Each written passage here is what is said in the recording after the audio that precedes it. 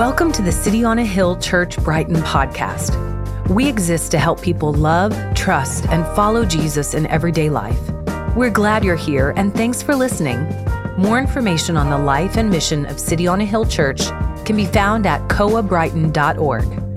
That's COAH Brighton.org. We're in a series in the book of Ephesians, if you're a guest with us. And this is actually part 2 of our message in one block of texts. Do you guys remember last week what we talked about? We talked about how God kind of builds this family and builds this people from a rubble of him crashing down a wall of hostility, right? And we talked about Ty Pennington and Extreme Home Makeover, and we talked about this grand reveal that God does in the gospel, and you and I are the grand reveal. God bringing people of different ethnicities and backgrounds and political views, and he makes us become one family and then shows the world what God can do. And this week, because of the power of this text, we broke it up into 2 weeks for us really to talk about this week, the dividing walls that sometimes are in our own hearts. And so we wanted to slow down and make sure we did 2 weeks on this because over the past few years, with pandemic and race riots and political upheaval, there's been lots of chance for us to build walls, haven't there? And if you've been married or in a community group ever in your life, you know what walls of hostility can be like. If you got roommates, friends, coworkers, you know what that's like. But what we don't know at times are these hidden walls of hostility. These things that kind of go up in us that put us against each other. And what we're going to learn today is the gospel breaks all sorts of walls down. But if we don't kind of understand how our superiority or feelings of pride, those sins kind of stack us up against one another, we won't see how the gospel can break those things down. So we're going to unpack today part 2 of the message, and we're going to call this message this if you're taking notes: a renewed humanity. How the gospel breaks down hostility and it creates unity. As we begin, I just want you to think for just a moment about how many rivalries there are in the world. You think about Republican and Democrat. You look at history and you see North versus South. You might be in the room and you see my Mac computer and you're like, I'm a PC guy or girl. You've got Coke and Pepsi. You've got NSYNC and Backstreet Boys for my 90s fans. Maybe if you're movie fans, it was Team Edward or Team Jacob in Twilight. And then worst of all, Red Sox versus Yankees. Boo, right? There are rivalries everywhere, right? But there's also serious rivalries, aren't there? The rivalries between tribes and races, gangs and different groups. And these rivalries are really serious, aren't they? They shed blood, and there's anger and there's violence. There's real things and tragic things that happen. And today in this passage, we're going to see how God through Jesus brings rivalries together. One of the miracles of the gospel is that God can make enemies into friends and then transform them into a family. And guys, that's what today's message is about, because that's what today's passage is about. Guys, today we'll see that the cross of Jesus both has a vertical effect and a horizontal effect. The cross has a vertical, if you literally look at the shape of the cross, you're seeing a vertical thing and a horizontal thing. The vertical thing is that God through Jesus is reconciling you to him, but the cross of Jesus also reconciles you to other people that you would not really want to spend time with or hang out with outside of the cross. So listen, Jesus, we're going to learn today is we're going to learn about how God brought us to him and how God brings us together. And then hopefully after this message, you and I will have this renewed desire to promote this thing called gospel reconciliation, where God calls us to go and bring the message of Jesus to our city and our neighbors and friends to help them reconcile vertically to God, and that you and I would be people of reconciliation to other people in the city that are not like you, that don't think like you, that don't look like you, that don't vote like you.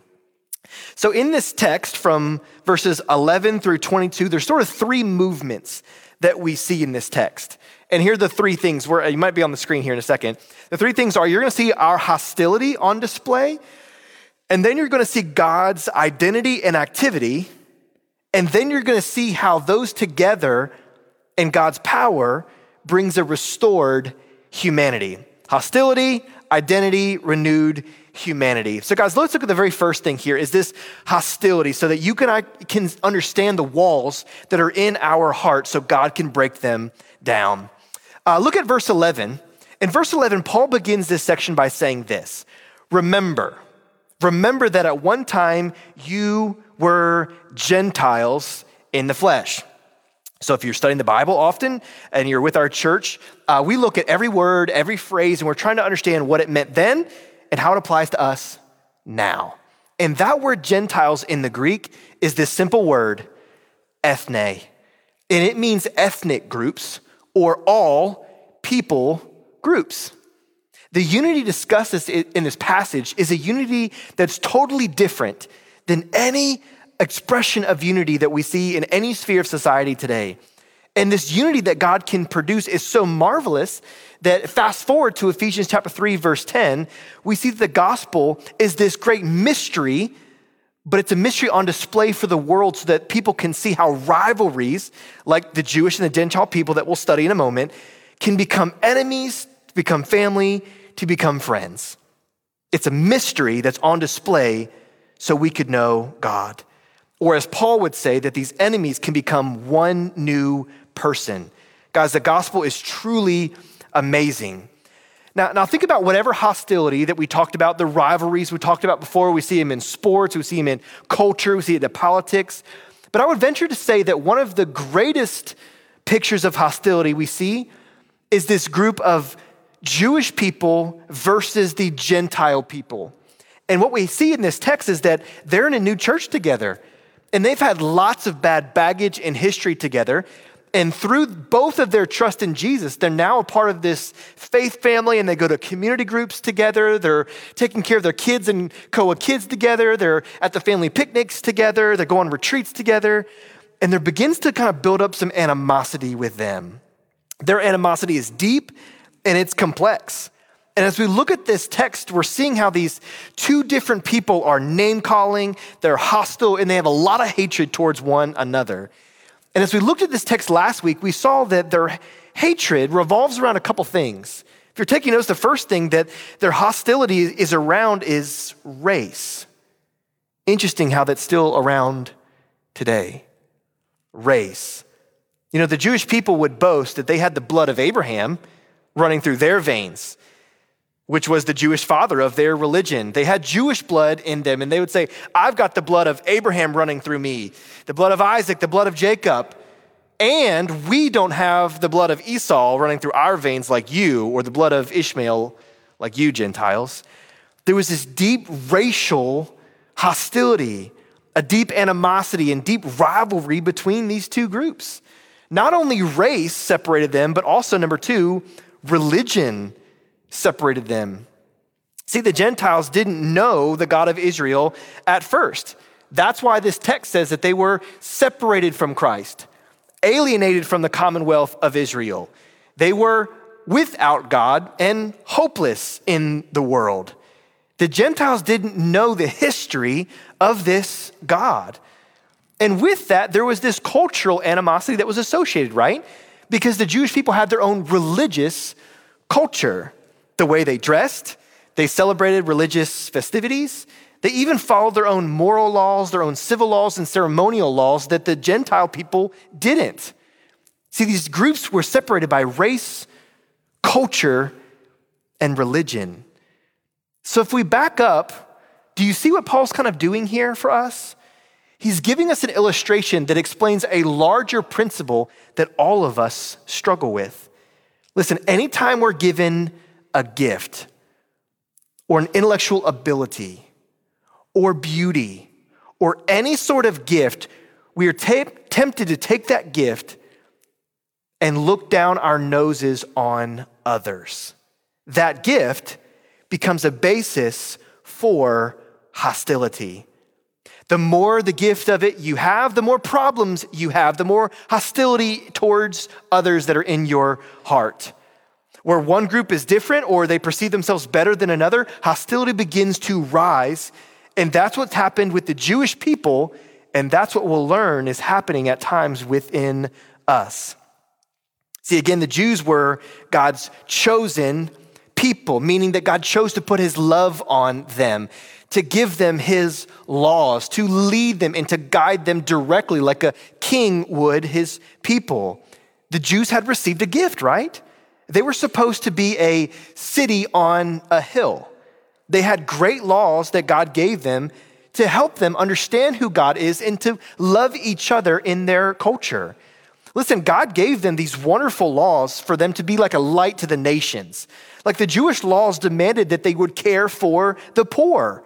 And that was very unique in the culture at the time, that there was a group of people that were supposed to care for the marginalized. That was not a societal practice in their day and age outside of the Jewish people. In fact, here's an example. If you were a farmer, which many of them were agriculturalists, they were told not to harvest all of their grain. But they were to leave some of their grain behind for the poor to pick up and keep as much as they desired. That was one of God's plan, to keep care for the poor. They also had this law that the year of Jubilee, which was like every 50 years, all the land went back to the original owner 50 years prior. And this was so that no one got extremely rich or extremely poor. God gave them laws of integrity and justice, and that gift became something really prideful in the Jewish heart at this time. But here's the problem.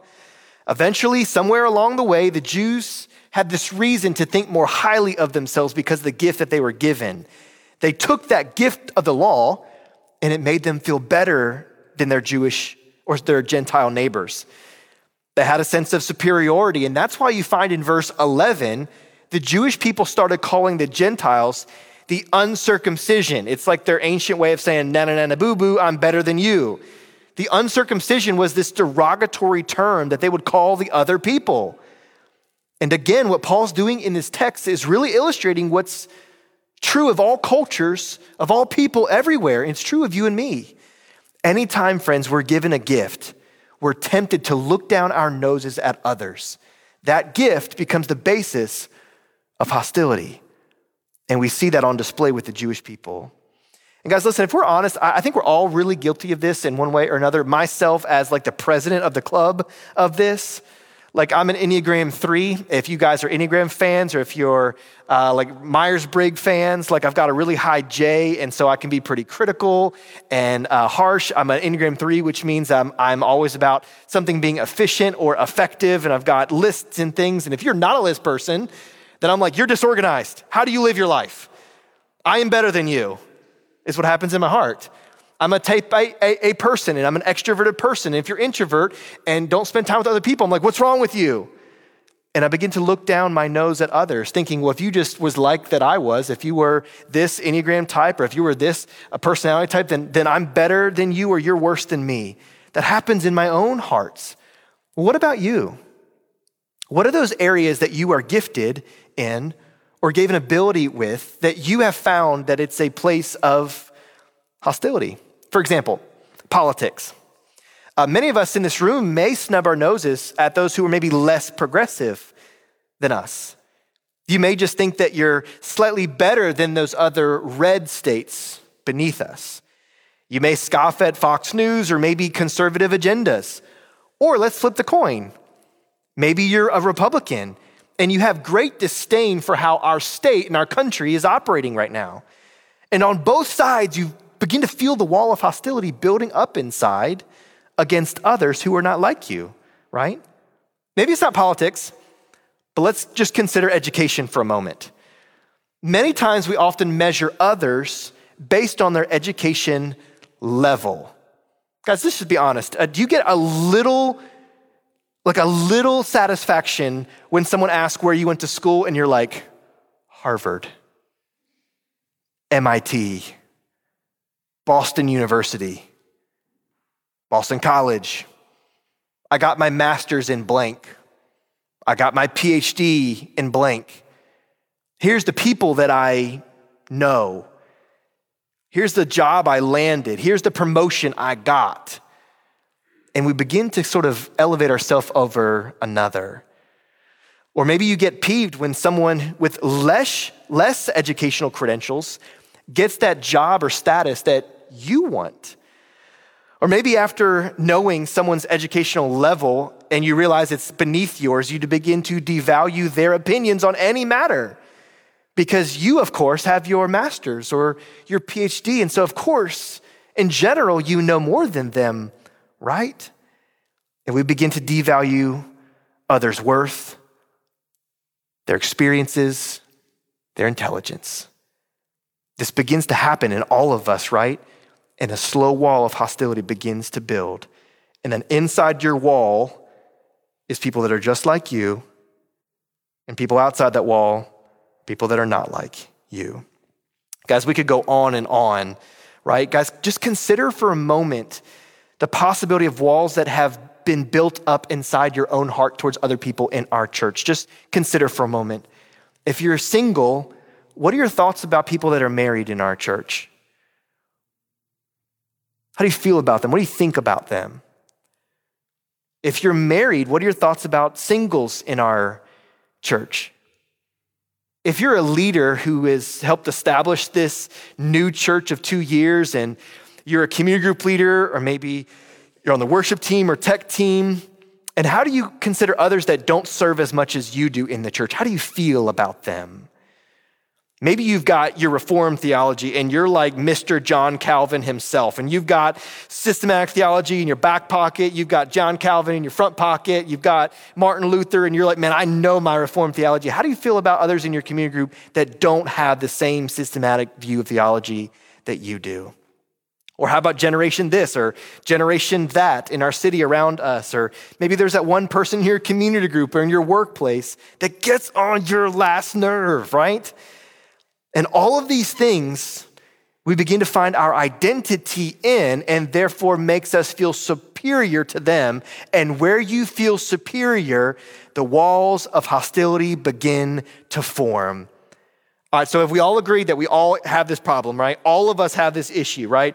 It's not if you're a Christian or if you're a non-Christian or if you're white or if you're brown or black. It's not like this is like an all-offending party. All of us do this, right? The heart of racism, culture wars, and hostility towards other people is always pride. It's always thinking that that you are more superior to someone else. And guys, all of this is in God's mind when he is writing this chapter through Paul to them and then eventually to us. In chapter 2, verse 14, we see the resolution of how this hostile wall begins to come down. And what's the thing that does it? The cross. Paul is telling us that through the cross, God breaks down the hostile walls of division, animosity, and rivalry between any groups or individuals of people. Because it's in the cross that he takes two groups of people and gives them peace and makes them one family. We believe that you are reconciled to God, then you can have peace, and that peace can help you bring peace with other people that you wouldn't naturally have peace with. That's the segment that we're going to talk about. That's the first movement, the hostility, the walls that are in our heart. And now let's move from hostility to how it gets fixed. How does the cross fix the hostility that you have in your marriage, that you have in your friendships, that you have with your coworkers, that have with races? What do we do? And we see that it's God's identity and his activity can fix the hostility in us. So how does this work? How does this happen? Listen, the source of hostility between people is pride in our own identity. So what does God do? So what God does is that he shares his core identity in other people so that hostile wall can be broken down. Does that make sense? That's what we're going to unpack in a moment. Let me say that again. Since the source of our hostility between people is pride in our own identity, then if we can share the same identity with Christ, then that dividing wall is broken, right? So that's what God does. He gives his own identity to everyone. He says, you're a child, you're a child, you're a child, you're a child, you're blessed, you're blessed, you're blessed, you're chosen, you're chosen, you're chosen, you're adopted, you're adopted, you're adopted, you're redeemed, you're redeemed, you're redeemed, you're blessed, you're blessed, you're blessed, you have the Spirit, you have the Spirit, you're the Spirit. And then he just pours out who he is to other people. And they give them the same identity. So that identity that they found their superiority in is now crushed because their old identity is gone and their new identity has come. Guys, this is really powerful when we get it. So let me read the text to you again, verse 13. We looked at the hostility. Let's look now at God's activity. Verse 13. But now in Christ Jesus, you who were once far off have been brought near by the blood of Christ. For he himself, listen, this is talking about his identity, for he himself is the peace. Not just something that he did, but literally his identity wrapped on you is what gives you peace with God. We keep reading. And this peace of God makes us both one and breaks down in his flesh the dividing wall of hostility. By, how does he do it? Verse 15, by abolishing the law of commandments expressed in the ordinances, that he might create in himself one new man or one new person in the place of two people or two groups, so making peace, and might reconcile us both to God in one body through the cross, thereby killing the hostility. And so then here's a summary statement. So he came and preached peace to you who are far off, which were the Gentile people, and peace to those who were near, because they had the law of God, they learned things about him. And it's through him that two groups of people, two hostile rivalries, can have one access in one spirit to one Father. To give us peace with one another, Jesus must first reconcile us to God. And then that unifies our identity to him. Does that make sense? So whatever makes you and I feel that we are better than someone is just simply not true in Christ. Guys, that's why at our church, this is challenging, but we've decided from the very beginning, we're not trying to do age-specific, background-specific, educational-specific, generational-specific community groups. Because we want to rub shoulders with people that are not like us. I don't want the masters group, the parents with kids group, the singles group. We don't want that in our church. Now we have a college community group because of the unique phase of life and the ministry opportunities we can do on the college campus, but that doesn't mean that our college students just get to hide away, or that means that we don't just not invest in our college students, right? So guys, in our church, we must see how God has given us all his identity. So no matter what you do, who you voted for, what background you have, what you've done, we have one identity because God gave it to you. See, all hostility stems from groups of people trying to establish their identity and their dominance over another. That's what hostility is. And that's what this passage is teaching us, that when we become a Christian, we do retain our cultural affinity, but it's no longer our primary identity. Does that make sense? God's not throwing out your ethnicity. He's not throwing out your language. He's not throwing out the foods that you prefer. He's not throwing out your family's history or your ethnic history. We retain our cultural affinity, but it's no longer our primary identity because Christ has granted us a new identity. And when others have that same identity, it creates unity. So what must happen in our culture? When we see a black versus white war, when we see something police officers in urban communities, what do? Yes, we should legislate. Yes, we bring education. Yes, we bring care. Yes, we bring prayer. But we must bring the gospel because what brings those people together? The identity of Jesus, right? If they can see how both people are offending parties, forgiven in the cross of Jesus, Jesus takes his identity and puts it on both of them equally. And then they realize, hey, we have more together that's similar than what we have apart. Guys, I'm convinced this is the case. Guys, if you follow Jackie Hill Perry or her husband, Preston, they tell this really beautiful story of a police officer, an African-American young man that was in the community. And as he tells the story, this police officer actually planted evidence on this young man, individual, and this man went to jail for years. This man got out of jail. He had heard the gospel through a prison ministry. This young man heard the gospel, and he came out and started attending a church where so happened to be the police officer that had put the evidence on him. The police officer also had come to Christ during that other man's imprisonment. They found each other, they came to each other, and they said, hey, I need to forgive. I need your forgiveness. Will you forgive me? The man in jail even said, hey, would you forgive me for the hate I had in my heart? And then they started being in the same community group. The same community group. A man who was locked up unjustly with something that we've seen in our culture very present. And now these two enemies became brothers and like literally lived out life together. And you know there's some hard conversations, right? It's not just rainbows, butterflies, and Putin sparkles. Like that's not how it rolls, right? We know that. But they had something more in common in Jesus than what they had different. Jesus canceled the penalty that police officer man should have owed. There was reconciliation, legal conversations, all of that indeed, yes, had to happen.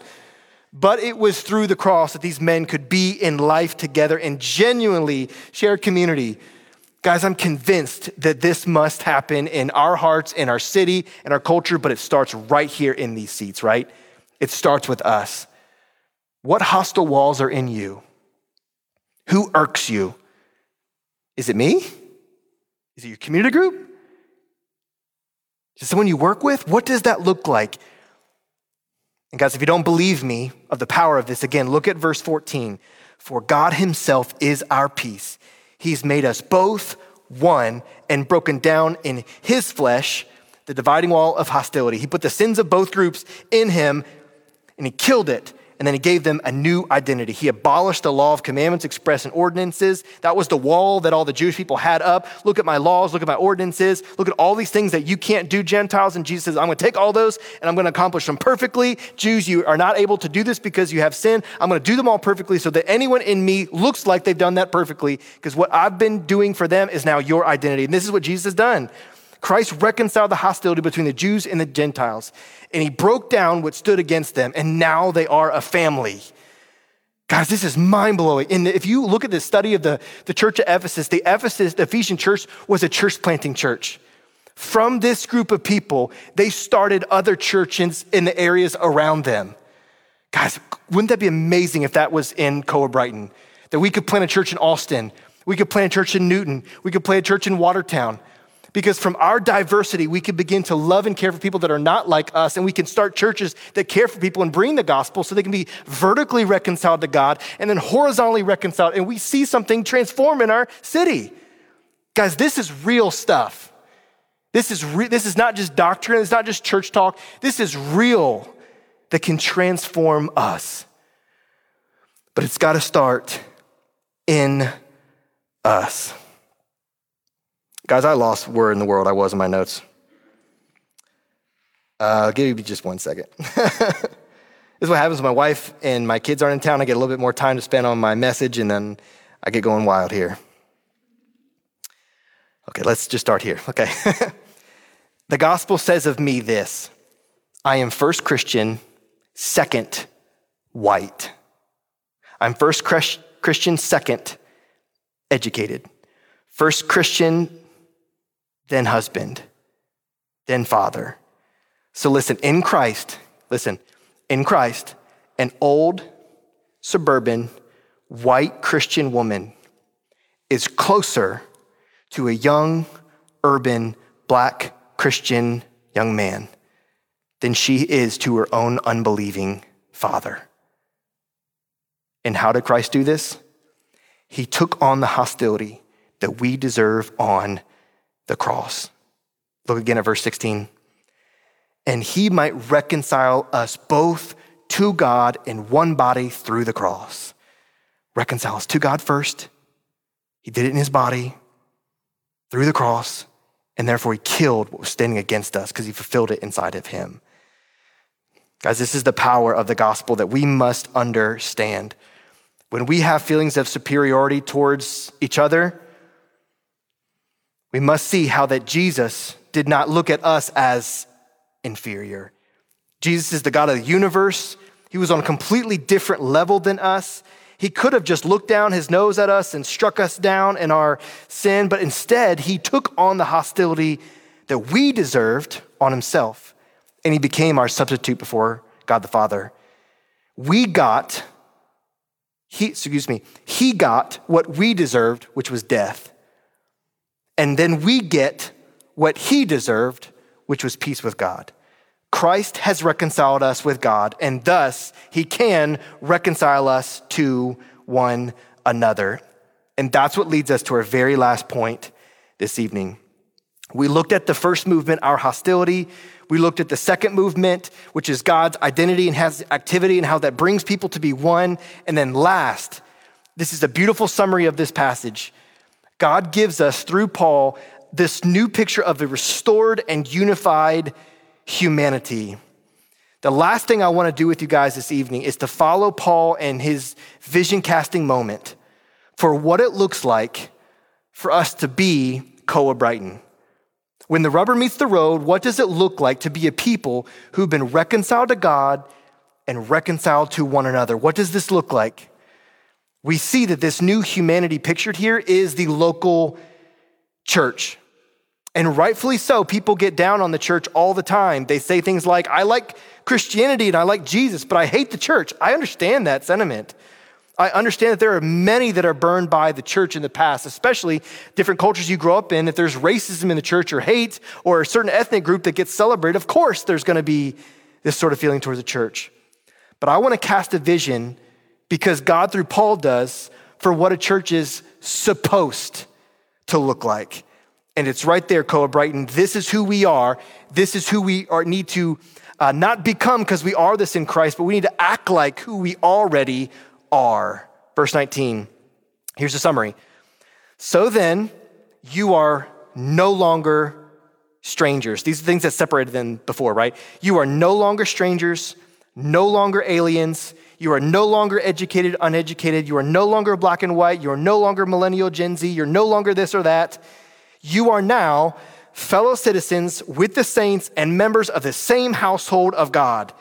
You're built on the foundation, the predictions, the prophecies of the apostles and the prophets. You're built on Christ Jesus himself, the cornerstone, where God builds the whole entire house, in whom the whole structure is being joined together. And we're growing into a holy temple, people that hate sin but love sinners. In him, you also are being built together into a dwelling place for God by the Spirit. Listen, in this text right here, as we conclude, or begin to conclude, because you know how I work, right? Kind of begin to conclude. Paul describes the church with these three illustrations. He calls us what? Citizens, members, and a dwelling place. He calls us citizens in God's kingdom, members of the same household, and a dwelling place for God.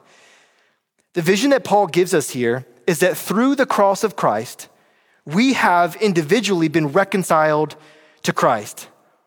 And through reconciling us, all of us, he divides and breaks down all of that rubble, all of that wall. And he takes the rubble of our sin that he's broken down, all the hostility, and he's used the rubble to build up a temple where he himself resides. So guys, as we conclude, here are the applications from being a citizen, from being a member, and from being a temple. 2 points of application for our church. Listen, this text gives us, guys, no room for attitudes of superiority at City on a Hill Church. There is no room for those attitudes at our church. You are not, I am not, we are not more superior to anyone else. In fact, to be a Christian is the acceptance that we are sinners in need of a Savior, right? So why would we think that we're better than anyone else if the foundation of our faith is us acknowledging that we're broken, hurting, sinful people against this God, and the only way to be made right is from what someone else has done?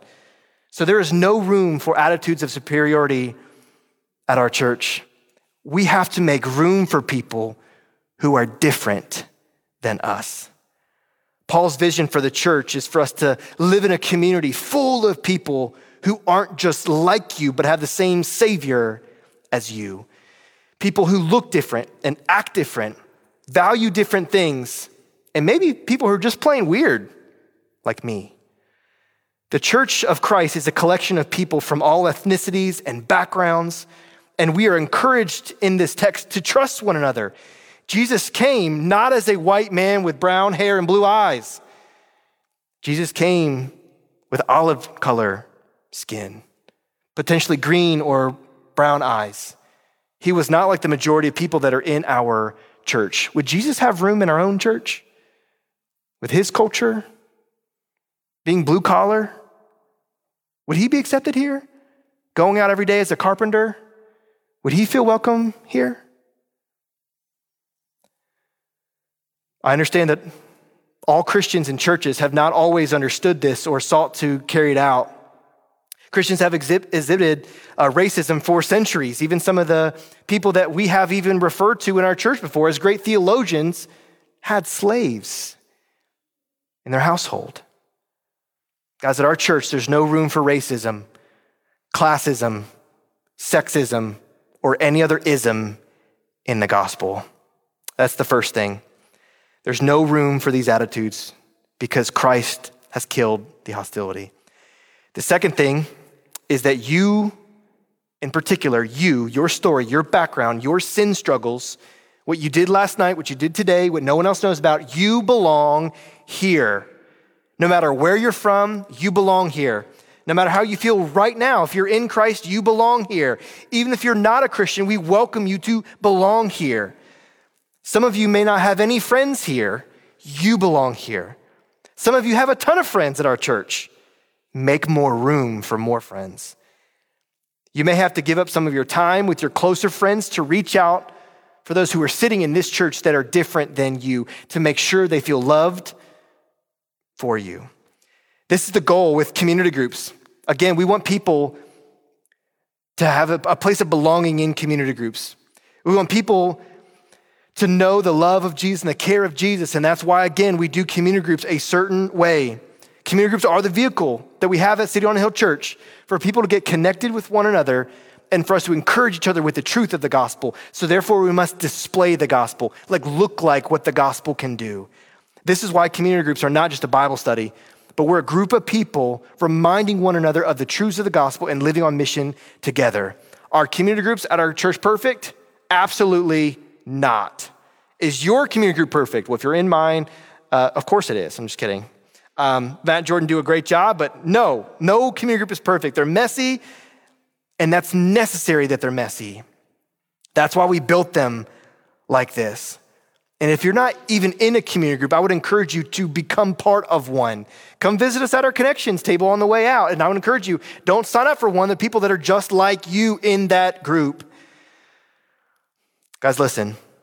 The gospel allows you to let go of our previous identities and things we found superiority in, that we saw as primary at one time. We can let them go, whether it's I am white or I am black or I am brown or I'm educated or I'm a mother or I'm all natural or I'm vaccinated or not vaccinated. I'm professional, I'm educated, I'm fashionable, I'm blue collar, whatever that is.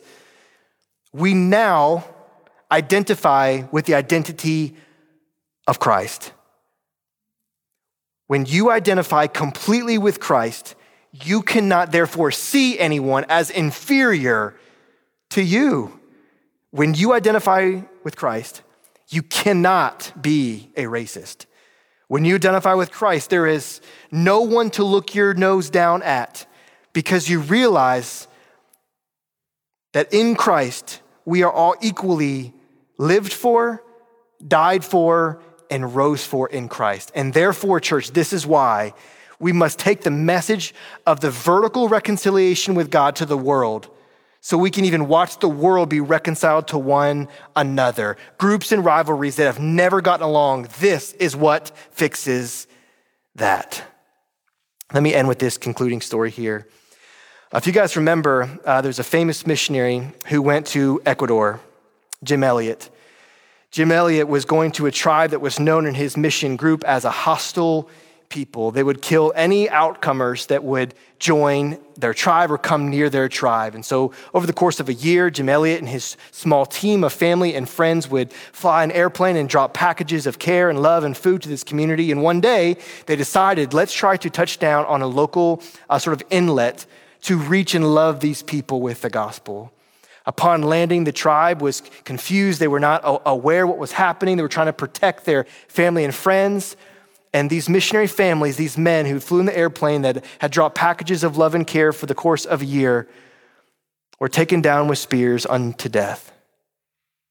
These two hostile environments. led to one group dying. Well, the wives got news of this back at camp. They tried to radio into the airplane, heard nothing back, and then later on found that this tribe had taken the lives of their husbands, the husbands that tried to love this tribe. And the hostility that was in their hearts, the rage and the anger, the sadness that their children would not grow up and know their fathers, as these are people that are in their 20s and 30s that have gone and served in this Ecuadorian area, are broken and angry and confused and frustrated. But they recognized that the same sin that this tribe had committed and murdered, they had committed towards God and others with the hate that they had in their own hearts towards this tribe. And it was the power of the gospel in them that was allowed these women to forgive this tribe. And then they themselves would eventually go into this tribe and share the gospel with them. They were accepted by this tribe and began to live with the same people that took their husbands' lives. They watched them come to faith in the Savior. They watched a unity happen with the people who had took their husbands' lives. They lived together. Their kids grew up with the people that had murdered their dad. This is what the gospel can do. My friends, in this room, this is what we've got to take seriously in us. The gospel can bring us together with people that we would never traditionally be with. And it starts with you, it starts with you, it starts with you, it starts with me. Where in your life can this be applicable? Where in your workplace? Where in your neighborhood? Where in your heart is there a wall of hostility? And you can see that the same thing that grew up in you, that wall to make you angry at someone else, you've done the same thing towards God. And he took that sin on himself to break down that wall so you could have a relationship with him. And he wants you to exchange the same thing that he gave to you, that grace for that wall that you built against him. He wants to take that grace they gave to you and now give it to another. And this changes families and stories and histories. And therefore our church that's called City on a Hill that we were started with, then we begin to see our city be like a city on a hill with many of our friends and neighbors knowing the story of the gospel. Let's pray.